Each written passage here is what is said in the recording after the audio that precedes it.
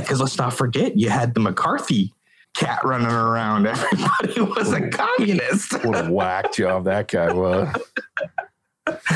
So this was a weird time in Hollywood.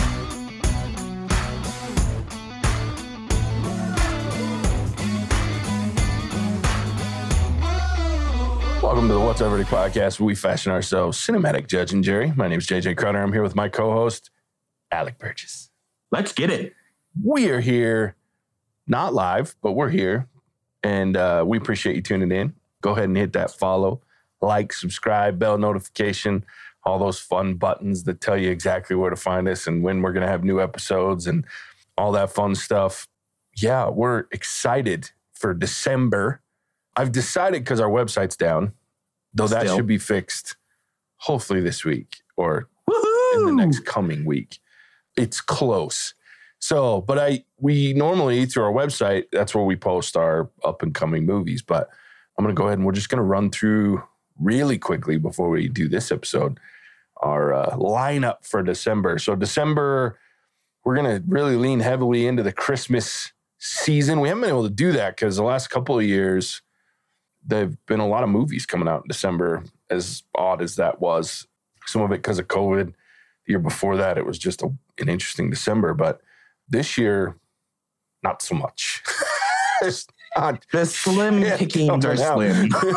So we're leaning into the Christmas. This week, here in a little bit, we're going to start talking about White Christmas, the 1954 classic. And then next week, we're going to do Violent Night. I'm excited for that too, one. with David Harbour. The week after that will be... is that Avatar? That's when Avatar comes out, but that's not when we're releasing. So next week we're releasing, or the week after that, the third week in December, we'll release It's a Wonderful Life. And also a good one. Also a really good one. And then the final week, so this 26th, will be when Avatar comes out. And then by then, hopefully we'll have, the website will definitely be back up by then. And so we'll have January's. But ready to go. Sweet. Shout out to our patron. What is he now? The Klooge Splooge. Soundless Klooge Splooge. Soundless Klooge Splooge. Shout out to him. He voted. We put up 4 Christmas movies for him to vote on. He so chose. These are all his fault. Yeah. So the old timey movies, we picked some Christmas classics, and they weren't all old timey, but that's what he went with, was White Christmas and It's a Wonderful Life. And so kudos to him. We appreciate it. I'm perfectly happy with those movies because they're absolutely 2 of my favorites for Christmas. So I watch them every year anyway. So they were on the list. So it was fun to get started early this year. So with that, that's what's coming up through the month of December. But yeah, let's jump into White Christmas. So White Christmas was released November 18th, 1955. My dad was like 6 months old, dude. My parents hadn't been born yet. Yeah. My dad was, in fact, I guess he'd be almost a year old. He was born in January, so he was like 10 months old. It was written by Norman Krasna and Norman Panama, a couple of Normans. And then it was directed by Michael Curtiz. It stars Bing Crosby, Danny Kaye, Rosemary Clooney, Vera Ellen, Dean Jagger, Mary Wicks, and Anne Whitfield. Yeah, it is about a successful song and dance team that become romantically involved with a sister act and team up to save the failing Vermont Inn of their former commanding general. And Alec, you got to give your little synopsis that you gave before we started recording, because I started laughing at that. The Christmas movie that has... This is the Christmas movie that has nothing to do with Christmas. The title is White Christmas, and up until like the last 5 minutes, it's really nothing to do with the Christmas season. Not really. I guess the first like 3 minutes. The first 5 minutes. And then the last 5 minutes. Are Christmas. Which is so interesting, but it's a Christmas movie, and it's been established as a Christmas movie. As one of the best Christmas movies. And there's not a whole lot that actually deals with Christmas. Yeah. Well, it's wonderful. And one cool thing about this movie is, like, with Bing Crosby's rendition of White Christmas at the beginning, especially, it changed the song, because the song historically before that was much more upbeat, a faster tempo. And then that rendition he does on the battlefield and during World War II with the soldiers there, and there is just really slowed down, very, I don't want to say melancholy, but melancholy. And it really, that's now the version that everybody does, right? Like you don't hear that song unless it's that slowed down, quiet, really kind of haunting almost version. You might hear some with some sleigh bells or some weird things in the background to give it some pep and happiness. But it was really, he changed the song completely, which thank goodness, because it's the Bing Much Crosby better his version. way. Oh yeah. That Bing Crosby Much version, better. that's the only one I listen to. Like, Yeah. it's And then amazing. he went and solidified himself as like the all-time Christmas singer Oh yeah. with all the records and whatnot that he put out just around Christmas music. Yeah. Mm. And can I say Bing Good Crosby day. does not look like his voice. Like he starts singing, I'm like, wait, what? Something here doesn't match. That doesn't feel right. Yeah, this is wrong on so many levels. But yeah, and this was like my grandma never went a Christmas without the Bing Crosby albums. Like Oh, she had an old absolutely. record player, so she would throw on the actual vinyl record, which sounds better than anything else we have by far. So she would play that, and it was and that's what I grew up on was Bing Crosby singing Christmas tunes, man. So this Absolutely. one, that's why I love this movie. It always just brings back a lot of, hey, I know that. That song's great. Oh yes, wonderful way to open up the movie. Mm-hmm. Especially at the time this was filmed, right? 1954, 1955 release. You've got Korea War that just ended. You have Vietnam War kind of just getting kicked off. So everybody who's used in this film, they're war vets. Yeah. For the most part, in one shape or another. Well, and a lot of actors of this generation, like the Bing Crosbys, they were veterans. Like they went to war and came back and got into acting and did whatever, especially in that age group. They may not have gone to World War II specifically, but a lot of them went to World War I. So it was definitely a different time in Hollywood and, a different. Because let's not forget, you had the McCarthy cat running around. Everybody was a communist. What a whack job that guy was. So this was a weird time in Hollywood. Yeah. But I mean, what a way to kick off the movie. And it really kicks off a little bit of the humor aspect. And I love old movies. I think it's been well established. And I love them because you actually have to watch them and you have to pay attention. There's no like laugh track, or the Marvel Cinematic Universe does this where they lead you where they want you to go to laugh. Older Hollywood doesn't do that. You have to pay attention. You have to catch the joke. Yeah. And you get a right banner when Dean Jagger, who plays General Waverly, sends his replacement off on a wild goose chase. Oh, shit. Oh, yeah, there's no Christmas in the Army, Captain. Remember that. Sergeant takes a shortcut and sends him off on the scenic route. Love it. And then even in the aftermath, it's like, that sergeant's going to be a private morning. Yeah, he's lucky, isn't he? What a lucky bastard. Exactly. And that just sets the tone where you have this, it's a musical and there's the singing and the dancing that you come to expect from a movie like this, but it's also super funny. And you have to pay attention to notice everything that happens. Like my favorite scene, right? It's after Phil Davis, Danny Kaye, saves Bing Crosby's character, right? And then he's in the hospital wing or the infirmary, and Bing Crosby comes to visit him, and he totally ropes him into taking him on, just absolutely salesman of the century. And he's got his arm in a sling, but he shakes his hand with the arm that's supposed to be broken, shakes it and then puts it back in the sling. As Bing Crosby's walking out, he kind of looks, because he kind of noticed, but it's just so smooth. It's not played for laughs that you have to pay attention. You can miss it. You can go, several watch-throughs without seeing this. And then when you notice, you're like, no way he did that. But it's just so smooth and great comedy. I love it. Well, and he immediately follows it up. So he takes it out, shakes his hand, puts it back. And then Bing Crosby's character pats him on that arm. And he doesn't react until after the fact. And then he goes, "Oh, watch out, Captain." To just instigate the fact that, dude, you just patted my busted up arm. Yeah. That I got from saving your life. And this funny. is why Danny Kaye is one of my favorite actors. Oh, for sure. And he's also, in my opinion, he's the most underrated actor that has ever been in Hollywood. Because he was very, very good at everything, Mhm. but he didn't specialize. And especially in this kind of era of Hollywood, you're leaving kind of the golden age where everybody had to ride a horse. Everybody had to know how to fence. Everybody had to know how to do everything. Mm-hmm. You're getting into almost these specialized roles where, this movie is a great example. You have Bing Crosby, who matched up with Rosemary Clooney. Both of them are singers. Mm-hmm. Very, very good singers. Neither one of them can dance worth a damn. And then you have Vera Ellen, who cannot sing. Yeah. And most of her singing in this is actually dubbed. She can't sing. Oh, is it? Yes, it's dubbed. It's not her singing it. She can dance, though. She can dance, and that's what she's made for. And then you have Danny Kaye, who was thrown into this because none of the other dancers who were supposed to pair up with Vera Ellen were able to do the film.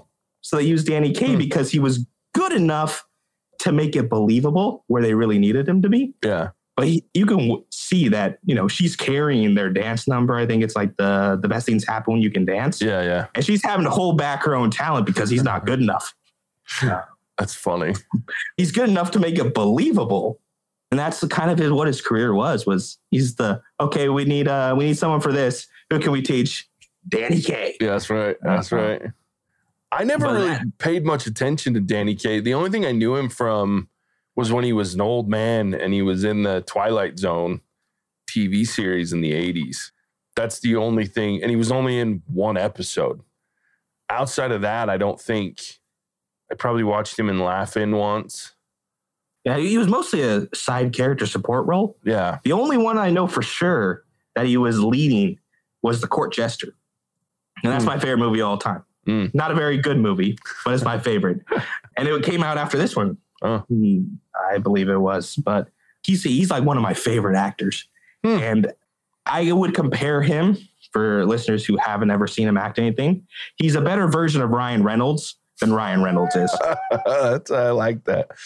He's able to deliver the awkward, funny line so well that it looks like he did it by accident. Because he's got all those weird voice cracks that he slips into his lines and his stuttering that anticipates someone who's being nervous, but this dude's a professional.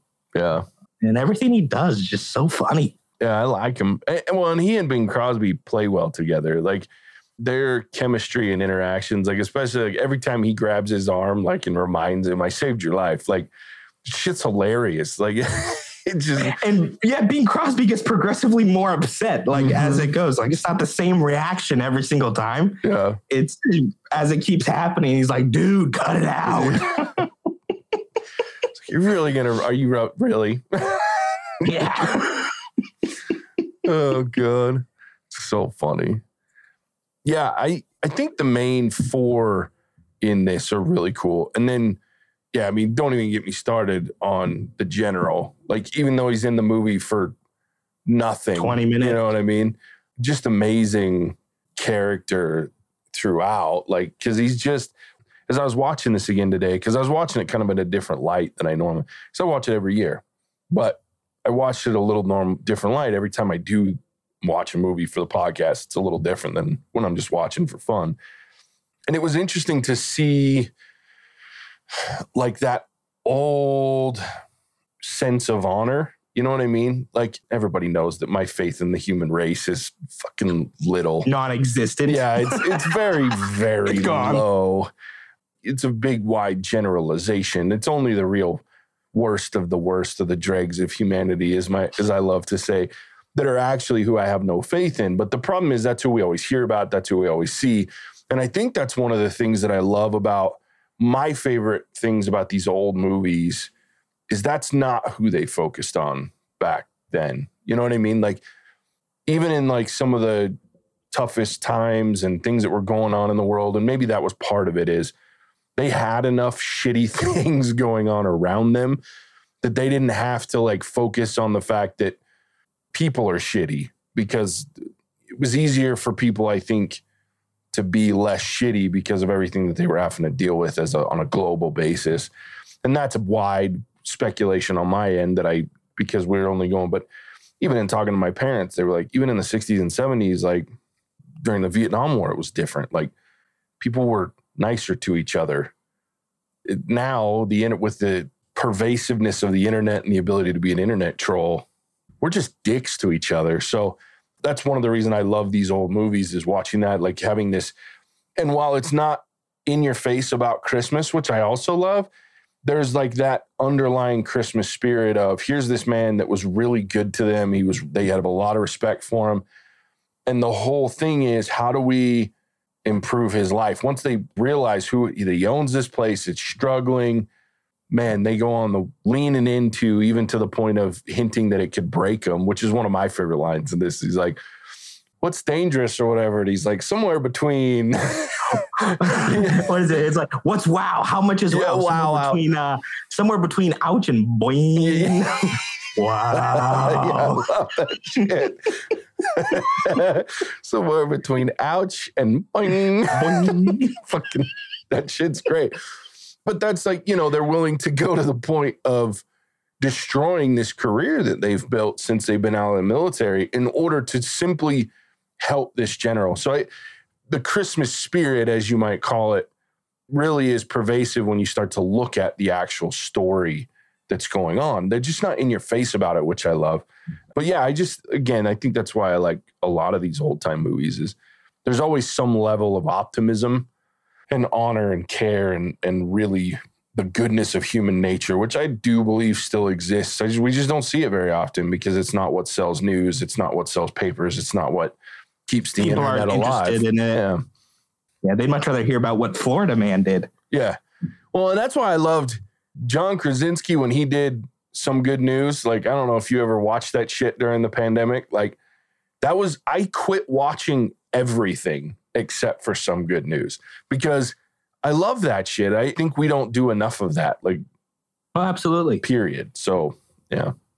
Yeah, and it shows another kind of lesson in leadership, mm-hmm, right? Mm-hmm, like you have this old school general, and again, you have Bing Crosby, who's like, okay, I know it's murder to ask you to leave your families if you're from the 151st Division. And, the turnout is great because this general took care of them during probably the worst part of their life, being in World War II and near enough to the action to have their Christmas bombed out to where they really respected him enough to make the trip and travel and to give him the best Christmas present they could. So it's really it's a movie. This is one of two movies where I bawl like a baby. Yeah. And oddly enough, the other one also directed by Michael Curtiz. Oh, that's funny. Which movie's that? Casablanca. Oh, yeah. That'll get you. For me, too, like, I get emotional in this movie, especially at the end, like, when he first walks in and you can just see that the actor and that general is like, he's just holding all the emotion back. Like, that, it chokes me up a bit. And then immediately follow up with the Army song. Like, it really is. It's just a really wholesome, fun, entertaining, good-hearted movie, and we just don't have enough of that. So that's one of the things I love about Christmas is I hate shitty Christmas movies. Like, and I have to watch a lot of them because all the Hallmark ones, motherfucker. Like, I can tell you exactly what happens. Dude. Well, because Casey's really into Christmas because her mom's like a Christmas freak, and it's cool. Like, I love going to her mom and dad's house during Christmas because her mom goes all out. Like, nice. The house is insane. And it's beautifully decorated, like outrageously cool. But I can't handle the shitty movies because they're not good. They're just garbage. They're like, well, it's Christmas. People will watch them because it's Christmas. And I'm like... And if we mention enough about Christmas in it, then it's a Christmas movie. Yeah. Well, and all they're doing is taking movies that already existed outside of Christmas and writing them with a Christmas plot. It's fucking it. And it drives me crazy. Really original. Fuck. Like, yeah, there was one, and this is neither here nor there, but Casey was watching one the other day, and it's a couple days ago, but it was basically Overboard with Christmas. And instead of falling off a boat and getting stuck in the ocean, this dumb bitch falls off a mountain on the skis and hits her head on a tree. Lindsay Lohan. Yeah, that's her. That was her. Fuck, it's terrible.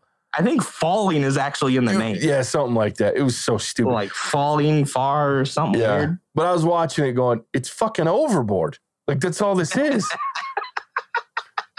It's the same story. So that's why the other reason I love the old movies, because they were original. Like, this wasn't about just cashing in on Christmas. This was about telling a story that just happened to take place during the holidays, and that, you know, they were able to utilize the holiday spirit and Christmas in order to make the movie even more intriguing and more moving and emotional. So that's what I look for in Christmas movies, is some originality that still leans into the holiday piece, but not, it's just a Christmas movie because we take a movie and write it and do it during Christmas time. Like, that drives me nuts. So, well, Christmas almost isn't even a focal point in a lot of these. Yeah. It's more of a plot device than as being an actual build it around. Whereas versus something like, I'll pick on this movie, even though I really enjoy it, The Grinch, right? The story of The Grinch. Christmas is the focal point, and all your plot devices, revolve around that. Whereas this, it's Christmas, or the Christmas time, the holidays are used as a way to help drive their story, or move it along. It's the reason for them to go to Vermont so they can meet the general at his new job as being a landlord. Yeah. I love that shit. And, where you can learn to play horseshoes and how to be old and relax in his retirement. But it's not the focal point of the movie. Yeah. As being Christmas, or, because there's snow on the ground, even though that's not a plot device in this movie at all. There's no snow. Yeah. But yeah, I really enjoy this movie. And I even enjoy like all of the little mistakes, I guess would probably be the best way to put it. Yeah. Where you can see a really hard cut of where they snipped the footage and then started again from a different camera angle. Yeah. That's another kind of, I guess, romantic thing or romanticism I have with older movies is they didn't fucking care. Yeah. Like, it was, nobody was sitting going tooth and nail over everything for continuity purposes. They wouldn't have to reshoot an entire scene because something was messed up, or, someone puts the coffee pot back on the coffee holder twice. When you snip that just happens. That was just part of filming. They brushed over it and they continued to tell their story. And their story was good enough that you didn't have people who would sit there and analyze all the bad things that, or all the little goofs and continuity issues that you have. Yep. Versus now, people who go to the theater like on their first time, they're like, I got a list. There's 37 things that you fucked up on. And don't get me wrong, like, I laugh my ass off at things like Starbucks cups on a fucking table in Game of Thrones. But like, it's not that fucking important that I worry about it. Like, it's just like, yeah, I mean, there's a moment when I laughed out loud in this movie, and I do every time I watch it, because there's a scene where one of the girls, and I don't remember who it is, but one of the girls is holding the coffee cup. She sets it down, and then it hard cuts to her holding it again and taking a sip. Ellen. And I'm like, wait, what? Like, He keeps moving it. Yeah, like, but you can tell it's like, that's where we cut the scene, move the camera, start again. Like, it's magic. She just has the cup in her hand again. Yeah. And I laugh, but it's not that serious. Like, and I think that's another way. Like, who cares? It's not. It doesn't have anything to do with the story. Yeah. I'm a little bit more forgiving with older movies on stuff like that, because for me anyway, they're telling a more immersive story that I can get behind. I don't focus on all the little things that came around. I notice them like, but it doesn't bother me. They have lines like Freckleface Haynes, the dog face boy. And then like he's sitting there staring at the picture going, Hills was a good looking kid. After the big long pause, like, and you just see the freaking, his partner's just like, yeesh. Yeah. You're so full of shit. Yeah, exactly. To your point, though, Alec, I think it has to do with writing, too, and like kind of what we rely on in movies. Like back then, movies relied on the story and the writing and the dialogue, and the visuals didn't matter, because the only visual that mattered was we're in Vermont in December and there's no snow. Like, that's what mattered. You know what I mean? It's not that nowadays, and one of the issues with modern movies is, unfortunately, a lot of times the writing has gotten stale. And that's not anyone's fault, other than, for the most part, other than what I is blame it the now? studios. Damn near 100 years we've been making films and writing stories and books. It's hard to find an original story anymore. I mean, even original stories are technically kind of rewrites or adaptations of something else, right? Like you can always, like I can almost take every science fiction movie and go, that's just fucking Star Wars. Or you can take Star Wars and go, oh, it's just a fucking Fukuyama movie. You know what I mean? Like it's just, and then you take Fukuyama and go, it's just a fucking cowboy story. So, I mean, it's just, there's these stories have been told, but we rely so much on the visuals being the part that we go for in movies now. And I get that because we have the technology, we have that. But that's why even on this podcast, we shit on bad CGI. We shit on things like that because that's the focal point. That's what makes movies unique and exciting and different. Instead of, in this case, and in these older movies, it was how good of a story, how good is the dialogue versus visually it needs to be appealing. And so I think that makes a huge difference to what you're talking about, where a film like this, I can forgive it because it's such a good story and it's written so well. Like the jokes and the serious lines and even like the romance shit when they're fighting is even more realistic to me than most like romantic comedies now. Like romantic comedies are funny and I enjoy a good rom-com, but they're not realistic for the most part. Whereas with this one, like when they get in the fight like this, nobody's outright shitty. Nobody's outright stupid either. They're not ignorant and dumb about it.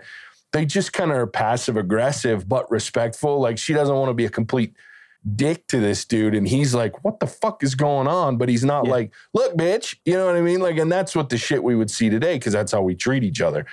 But it's a different, but the writing is so intriguing to me because in this movie, when they're having this fight between the two of them, because this old biddy freaking gives her some shitty information.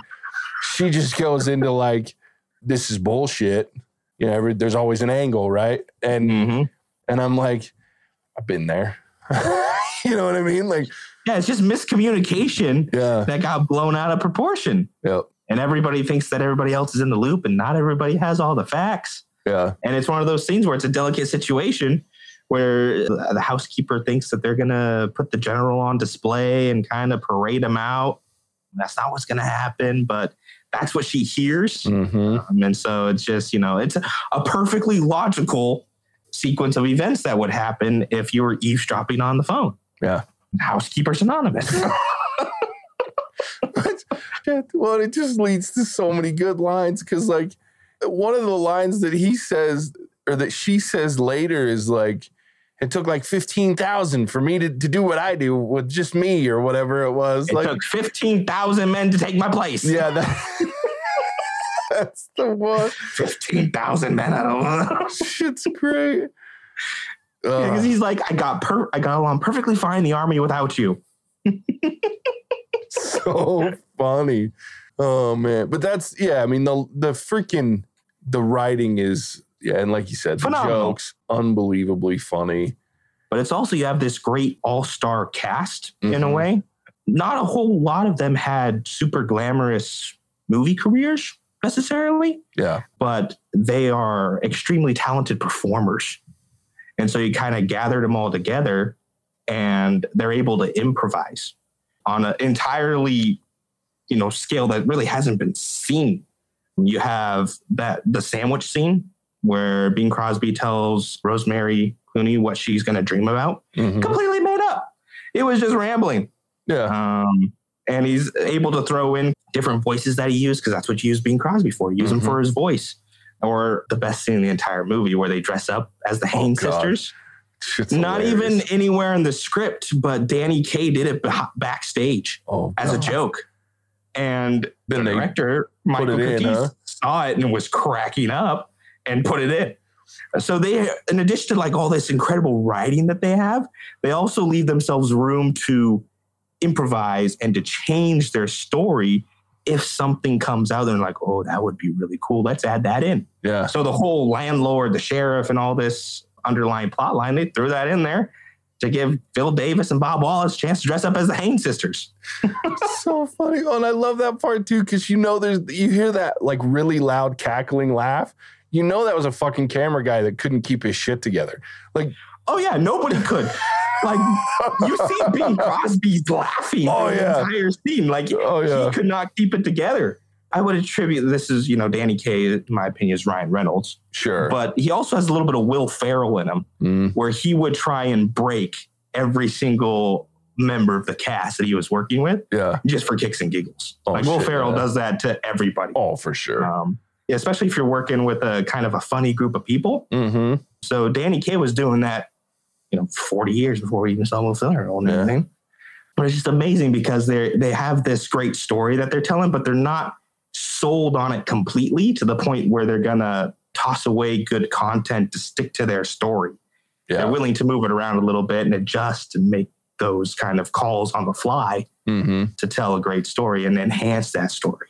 Unless it's one of these comedies that like gets made that way. Like Step Brothers barely had any kind of freaking dialogue at all written. They just said, okay, we have John C. Reilly and Will Ferrell. Let's see how this goes. You know what I mean? Put them in a room. Yeah. Or Robin Williams when he was around. Dude. Point the camera at him and let him go. Fucking genius, man. He'll give us something. Yeah. I just keep thinking about all the lines. Like, there's a ton of one-liners in this movie. When they so first see the sisters, and it says, how can a guy that ugly have the nerve to have sisters? And freaking Bing Crosby just like on top of it. Very brave parents, I guess. Like, a great fucking line. Like, wow. Well, then they followed up later where it was like, we were just talking about how, what's his name? Benny Haynes could have sisters with eyes. Yeah. I mean, that's blue eyes or brown eyes or whatever it was. Yeah. Yeah, there's just so many one-liners that are delivered so subtly. Another one of my favorites is they've met the general in his landlord role. Danny Kaye's like, oh, we wouldn't be any good as generals. And just immediate clapback is, you weren't any good as privates. It's so funny. And I love the one too where he's like, they're fake engaged and like the general forces him to kiss.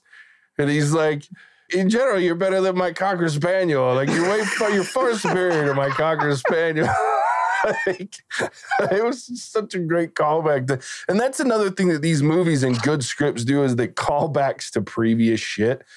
Like they have that freaking blonde at the very beginning that he's trying to set Bing Crosby up with. Mutual, I'm sure. Yeah, it's dumb as a box of rocks and just annoying as shit.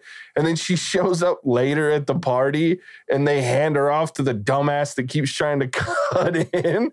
It's just like, it's such a great, because why is she there all of a sudden? You know, I mean, I get she was part of the cast, but it was just, God, it was great. It was just a random callback that, gets a giggle. Yeah, the cast has been there for like 2 or 3 scenes, like long scenes and performances. And then all of a sudden she's there just as this guy's annoying. We're going to dump him off with you.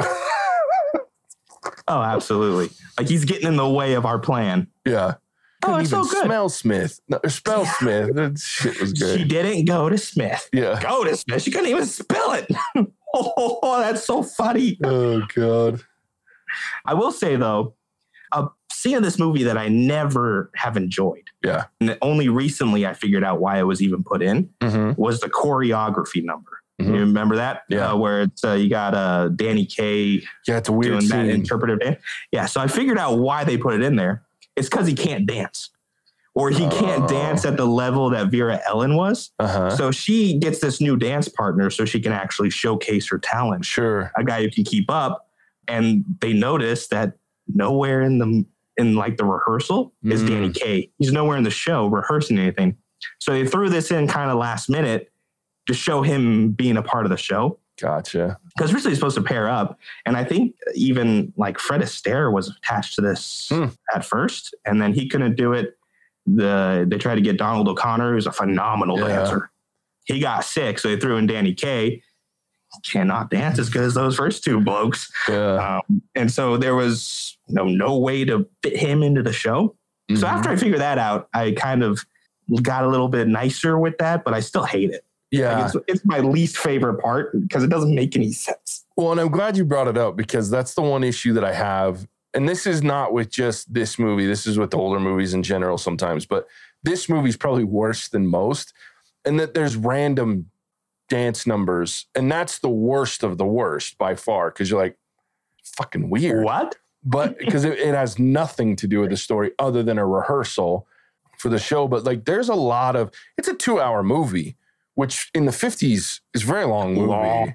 Of course, I say that and we're reviewing It's a Wonderful Life in 2 weeks, and that's even longer. But it's a long movie for a 1955 release, and there's probably 15 minutes of Easily unnecessary dance numbers and sing like a couple of songs. And I'm like, this adds no value to this movie other than back then those were considered, I mean, it was entertaining. Like people looked at that one, look at the skill, look at the, you know, the dance numbers are fun and entertaining. But from especially nowadays perspective, like I watched that and I'm like, okay, in fact, I skip that scene you're talking about. And luckily on Netflix now I can just scroll down and go, oh, there it is, the end. I find no value in that. It doesn't add anything other than, like you say, the performers are badass. And Vera Ellen can dance her ass off. And the guy that plays John, that's her partner in that scene, can dance his ass off too. But it doesn't move. It doesn't do anything for the story for me. Yeah, it's just to showcase her specific talent. And, you know, maybe it would have been better if they had the original Fred Astaire or Donald O'Connor. Sure. Because then you can tell a little bit of story with your dancing. Whereas now it's entirely just to showcase her skill. Yeah. And it's out of place. And it feels out of place. And there's another one, and I don't remember which scene it is, to be honest with you, but because I skip it. Because it's another dancing scene or singing. It's the one where she's in yellow, right? And it's Abraham.